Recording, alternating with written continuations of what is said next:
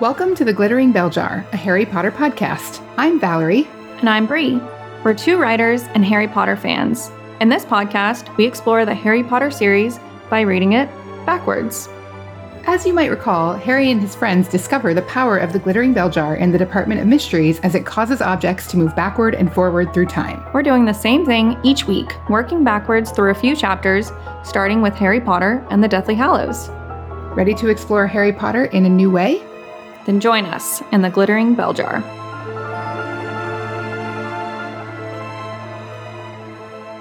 Hello everyone, and welcome to another episode of the Glittering Bell Jar. I am your host, Valerie. I am joined as always by my co-host, Bree, and we are working our way backwards through Harry Potter and the Half-Blood Prince. That is our thing. We're reading the books backwards. If you've never heard of us before, now you know. Do you want to stick it out? We are at the halfway point, so we are going to be covering chapter 16 today. This is episode 15. There are 30 chapters, so we are crossing the halfway point in this episode and the next one, and I am very excited to dive in. But first, I have a very important question. How's it going today, Bree? I am good. Although, I must say, hopefully our YouTube followers noticed, I have never worn nail polish on this show, and Valerie, you're like a nail polish queen, and I didn't get a single compliment. No.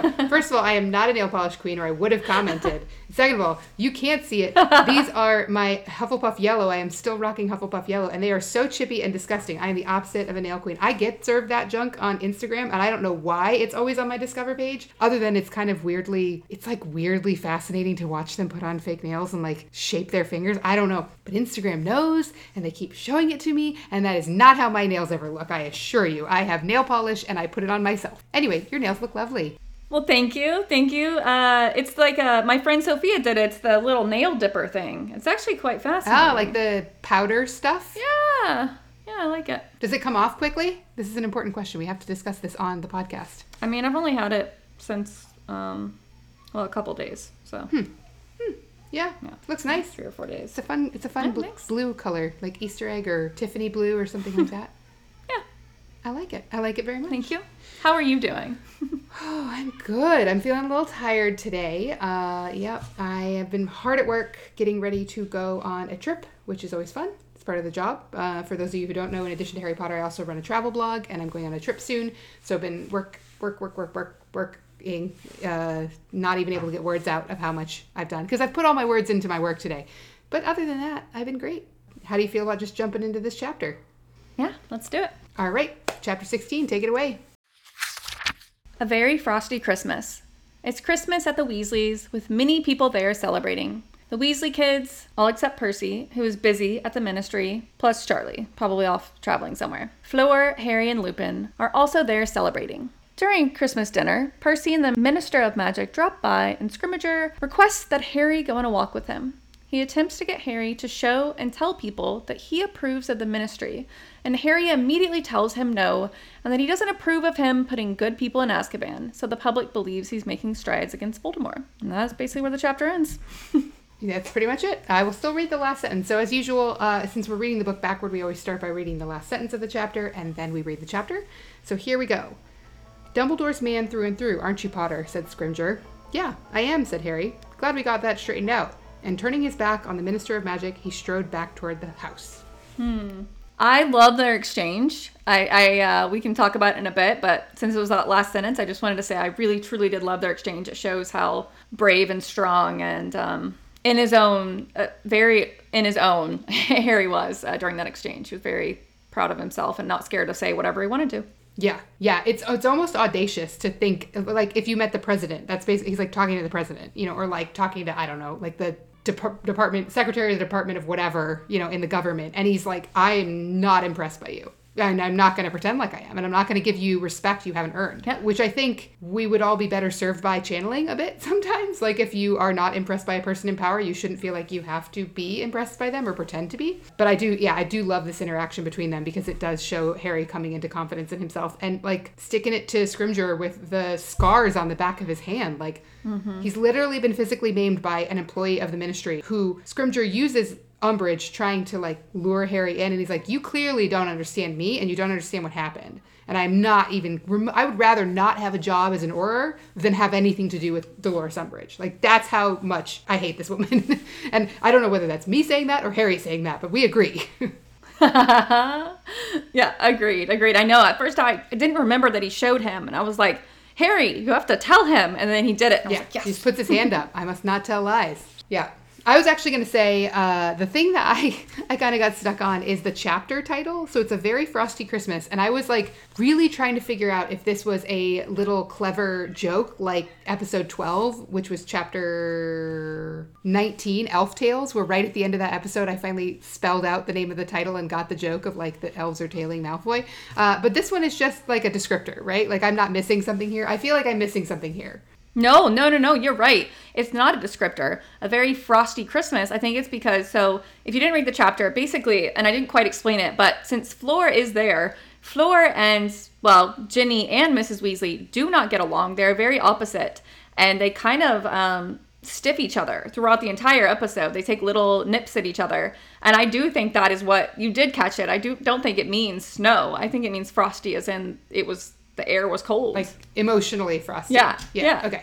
Like, okay. But, and then there's also like Percy shows up and Scrimgeour shows up and Harry's very frosty with him. Okay, I got it. Yeah. I think that's what I understood it to mean. I just wasn't sure if it was like a clever twist like the Elf Tales was. Like that one definitely got me. And I was like, dang, I just learned something new in the spelling of this chapter. I mean, I think it is a clever use, but you just happen to catch it. Or happen to. You always tend to catch it, so. Yeah, finally. Finally caught it. I don't know how many times I've read this book and I finally caught it. So one of the things that I wanted to chat about, and again, as a reminder, since we're reading this backwards, Bree and I do not watch the movies. We don't read any of the other books and we don't watch the movies while we're in process of making this show, which is like the hardest thing in the world. Mm-hmm. Actually, I saw part of Chamber of Secrets on the TV a few weeks ago while I was traveling and I was like really confused because I haven't watched it in so long. I didn't recognize half the scenes. Anyway, one of the scenes I love that I wish was in the book that is in the movie. So we're getting into like a interesting dynamic where usually I don't love what's in the movie, right? It's like not my favorite. There's the scene where Harry and Arthur Weasley talk about Malfoy's plans. And that happens in the book, but it happens in the sitting room where Lupin's there and Mr. Weasley's there and they're all kind of like quietly chatting in the corner. And they don't talk about the Vanishing Cabinets, which I mentioned a few episodes is one of my favorite things in the whole series is how the Vanishing Cabinets are this thread that runs through them. Anyway, I just really like this scene. I really like how Harry has these other adults that he can talk to, and he uses that opportunity. I think for a young wizard who does not have parents and doesn't confide in McGonagall and kind of confides in Dumbledore, but that's only really a new thing. He doesn't have Sirius anymore. That he goes to other adults he knows and trusts, and not Mrs. Weasley, who would get really emotional about it. Because love Molly Weasley, but she has a tendency to react highly emotionally to anything that might be a threat to her children, of which she counts Harry one of them. I think it's just really smart, and I really enjoy this interaction, seeing Harry interact with other adults and be treated somewhat like an equal again. He's kind of becoming an equal with these witches and wizards that he has surrounded himself with. Yeah, that's a really good catch, and you're right. And I think as we go along, it will be fun to see him kind of go backwards through how now he is kind of that equal, but it is so nice to see that he has those people, and then now watch them protect him as he goes back and isn't quite as maybe he's not as talented and powerful, so they have to protect him a little bit more because he is younger. So yeah, you're right. It was very nice. And it was nice that I just like that he's at the Weasleys for Christmas, where we've progressed from, sometimes the Weasleys, they go visit Charlie or they go somewhere else, and Harry's kind of stuck by himself for Christmas break. And I just love that he got to be there, and it just shows just how, and he was so comfortable being there. It felt like he literally felt like he was a part of that family. And I really, I enjoyed that for him. Mm-hmm. Yeah. I don't know, though. I personally would love to spend Christmas at Hogwarts. True. That is fair. Yeah. I mean, the very first year, it's like it's like Christmas, a picture perfect postcard of, it's like a Hallmark movie Christmas, like at a castle, and you're roasting things by the fire, and you have a snowball fight, and then you go have a feast with chipolatas, which are sausages, and I love sausages, and if you're watching on YouTube, my arms are swinging wildly like a Sound of Music thing is happening over here. I mean, the Weasleys, the Burrow sounds lovely. But I think I would also love a Hogwarts Christmas. And maybe as part of promoting this episode, we will ask the people on the social medias which one they would choose, because it's kind of interesting. Like, if you could only have one magical Christmas, would it be at the Burrow with the best magical family in the entire world, or would it be at Hogwarts? Yeah, well, considering I would feel weird because they don't know me, I would definitely choose Hogwarts. Well, assuming they knew you, okay, like, I'll put that in the social media prompt so people realize you've made friends with one of the Weasleys and they invited you for Christmas. Would you rather be at their house or at Hogwarts? Okay. Other thing I wanted to chat about, I don't know if you caught this, and I don't really have organized thoughts on it, but the idea that Lupin is serving as a spy. Yeah. And he's doing a lot of similar work to what Snape is doing. He's kind of embedding himself on Dumbledore's orders with a very degenerate group of people to serve Dumbledore. It's like a parallel I'd never picked up on. And it's because we've discussed Snape so much. But I was just curious if you had any thoughts on that. I don't know that I understand it fully. You know, like, it's almost cruel. And I know that Dumbledore is all about the greater good, but Lupin does not consider himself a werewolf, and he absolutely hates that part of him. And to make him go and be a part of that, you know, maybe it's cruel, or maybe it was Dumbledore's way of being like, there are good people in that group, or also, like, you are not that part of yourself. You know, you're obviously more like a regular wizard. But yeah, it's I didn't even remember that he did that, frankly. And it's very sad because Lupin obviously is he's very hard on himself, and he doesn't quite love himself. He's never learned to love himself. And I found it kind of sad. Right. And it's not even the only time that Dumbledore does that. So it's like Dumbledore sends Hagrid to go emissary to the giants. Yep. And Hagrid, again, doesn't even acknowledge his giantess mother. You know, it's not even something he'd ever told Harry about. You know, we're obviously in Goblet of Fire that we're talking about at this particular instance. But, like, Dumbledore does in this way, to me, again, it underscores that the foundational part of his character that made him susceptible to Grindelwald's greater good argument, that he drank the Kool-Aid that Grindelwald was saying, he still has that way of strategically mechanizing the people around him to use them as tools for what he thinks the outcome should be. And it's for the greater good. And yeah, we agree it is because it defeats Voldemort. But it, like, puts these people, it puts Snape, who hates this evil part of himself and would do anything to undo what he's done, makes him serve a spy. He makes Lupin serve a spy. He makes Hagrid basically serve a spy because they don't really accomplish anything other than just observing the giants and trying not to die, which is kind of what being a spy is. We're watching The Night Manager right now. That's just being a spy is just like keeping an eye out, passing on messages, and not getting killed. That's your whole goal. Anyway, it's kind of like, I never really had caught and like put together that it's not like Snape being a spy is a unique thing to Snape. Dumbledore does this with anybody he thinks can do this kind of work for him. Mm-hmm. Yeah, and the worst part of it is, to me, is that Dumbledore and Hagrid, and even Snape, he is the only person, not only, but the main one or the first one, who have accepted these people despite this main quote-unquote flaw, you know, where giants are seen as, you know, dumb Mm-hmm. or not as good, and, you know, werewolves are dangerous, and, you know, Snape is evil and a Death Eater, and he kind of accepts him and loves him for that, but then he uses that. And so they're like, oh, well, Dumbledore's always accepted me. I have to do this for him. Mm-hmm. It's like, dang, Dumbledore. It's kind of mean. He is, in this book, I think I see more of what Aberforth describes in Deathly Hallows with my brother's always scheming. He always has a plan, and it's not always in your best interest, Potter. Because we see that. I mean, we even see it in his interactions with Harry. He manipulates Harry to get Harry to do what he wants. Yeah, you can come with me to get a Horcrux. Only if you agree you'll do everything I tell you to do. That's not a fair deal. That's not a consent, right? Like, I'm putting a strong condition of your obedience on your consent, and I can override your consent by ordering you to do something. That's no longer consent. We can agree. But he does that with all of them. He puts them in positions where he's built a relationship. And I don't mean to, like, bash on Dumbledore. Obviously, I generally support what Dumbledore is doing, and I like his character. And I think he is, despite how it might be when you look at it from a strategic level where it seems kind of cold and calculating, he does it with good intentions and with love for the people he's employing to do this work. He loves these people. He cares for them. But it is still manipulate. You can manipulate people you love and still love them. It's certainly possible. I mean, it's kind of what Aberforth says. Yeah. Like, he learned this from our mother. This is how we expressed our affection in our family, was to do this to each other. Damn. Yeah, that's true. Wow. Yeah, good catch. Speaking of affection, I decided I would like to think that what Creature sends Harry for Christmas, which ends up being a bag of moldy maggots, I think Creature sent Harry a little gift of something that just went bad. That's my new conclusion. I know that's not the case because Creature is not a happy camper being in Harry's employ, being in Harry's enslavement. I shouldn't say employ because he's not getting paid. But I decided to be like, maybe he tried to send him like a muffin that he made in the Hogwarts kitchen that wasn't very good and it went moldy and then got maggots on it. I like that. Yeah, maybe that did happen. Maybe, maybe it did. I like that. That's a good one. I'm also going to think that. The muffin was also laced with poison, but, that wasn't the problem. Yeah. Do you have anything else heavy you want to cover? Because I'd love to spend a couple minutes just talking about... No. Okay. I would love to spend a couple minutes just talking about, like, the scene of Christmas and all the, like, fun intermoving parts. Mm-hmm. I caught, like, a couple things. Of course, you have Fleur. And it is so fascinating to me to see how Fleur is not super nice to Miss Weasley either. Like, none of them like each other. Fleur doesn't like Miss Weasley.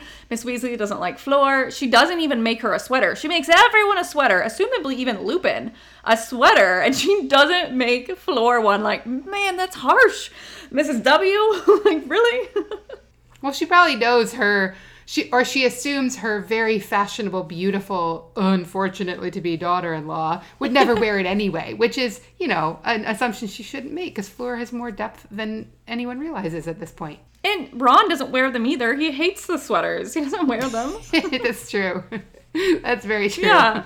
And Ginny doesn't like her either, which I can kind of see because Ginny is, although they're both talented, Fleur was in the Triwizard Tournament, but they're just so different, where Fleur is obviously very beautiful and probably very fashionable and she thinks about completely other things, where Ginny is, hands in the dirt, she's a sports player and she's tough and, smart and funny, and not that Fleur isn't smart, but just very different. So you have that, but you have that happening, right? That fun dynamic. And then you just have all these small little details that are sprinkled in that I love, like the garden gnome on top of the Christmas tree. It is stupefied, painted gold, and stuffed into a miniature tutu and has a bald head. And that's their angel on top of the tree. Mm-hmm.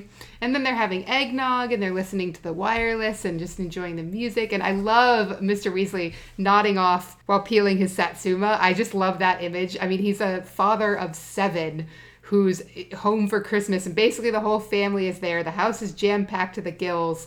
His wife wants to listen to Celestina Warbeck, and he just is going to peel a satsuma and fall asleep. I just can picture it. He's got his little sweater vest on that Mrs. Weasley knitted him, and he's got his glasses kind of, not on his head, but like up on his forehead at this point, You can just picture. I love the intimacy daydreams I have, like not obviously that kind of intimacy, but of like Molly and Arthur. Yeah. Like we had a thing last season where we talked about like Molly venting to Arthur when they get into bed at the end of the day. So you've got that going, and then you have the sweater.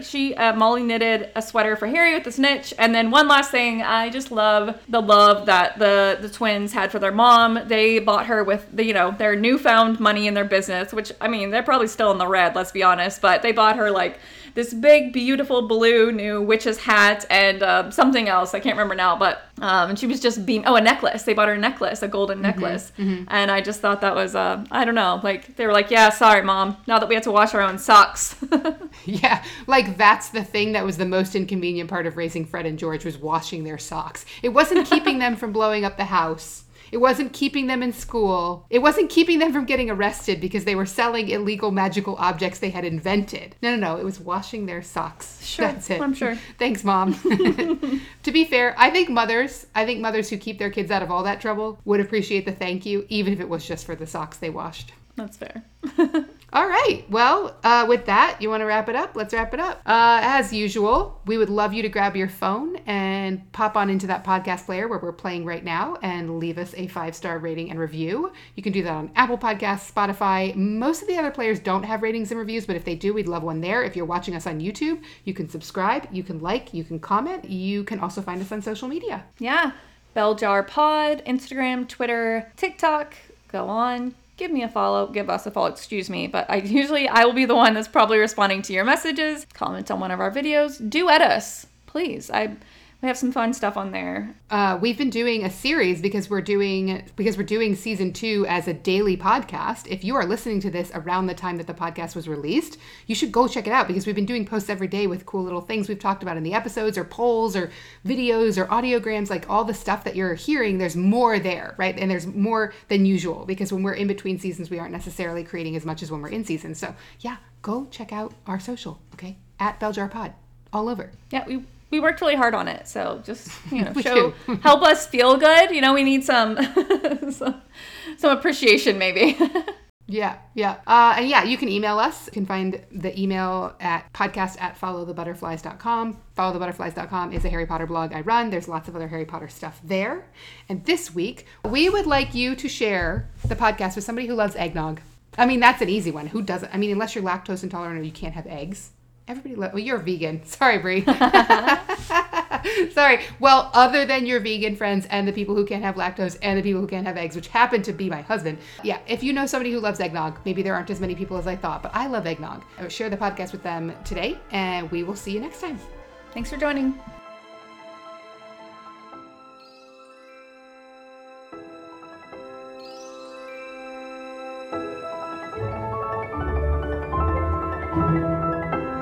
The Glittering Bell Jar is a Harry Potter podcast produced by the Calibro Group in partnership with Wild Goose Creatives.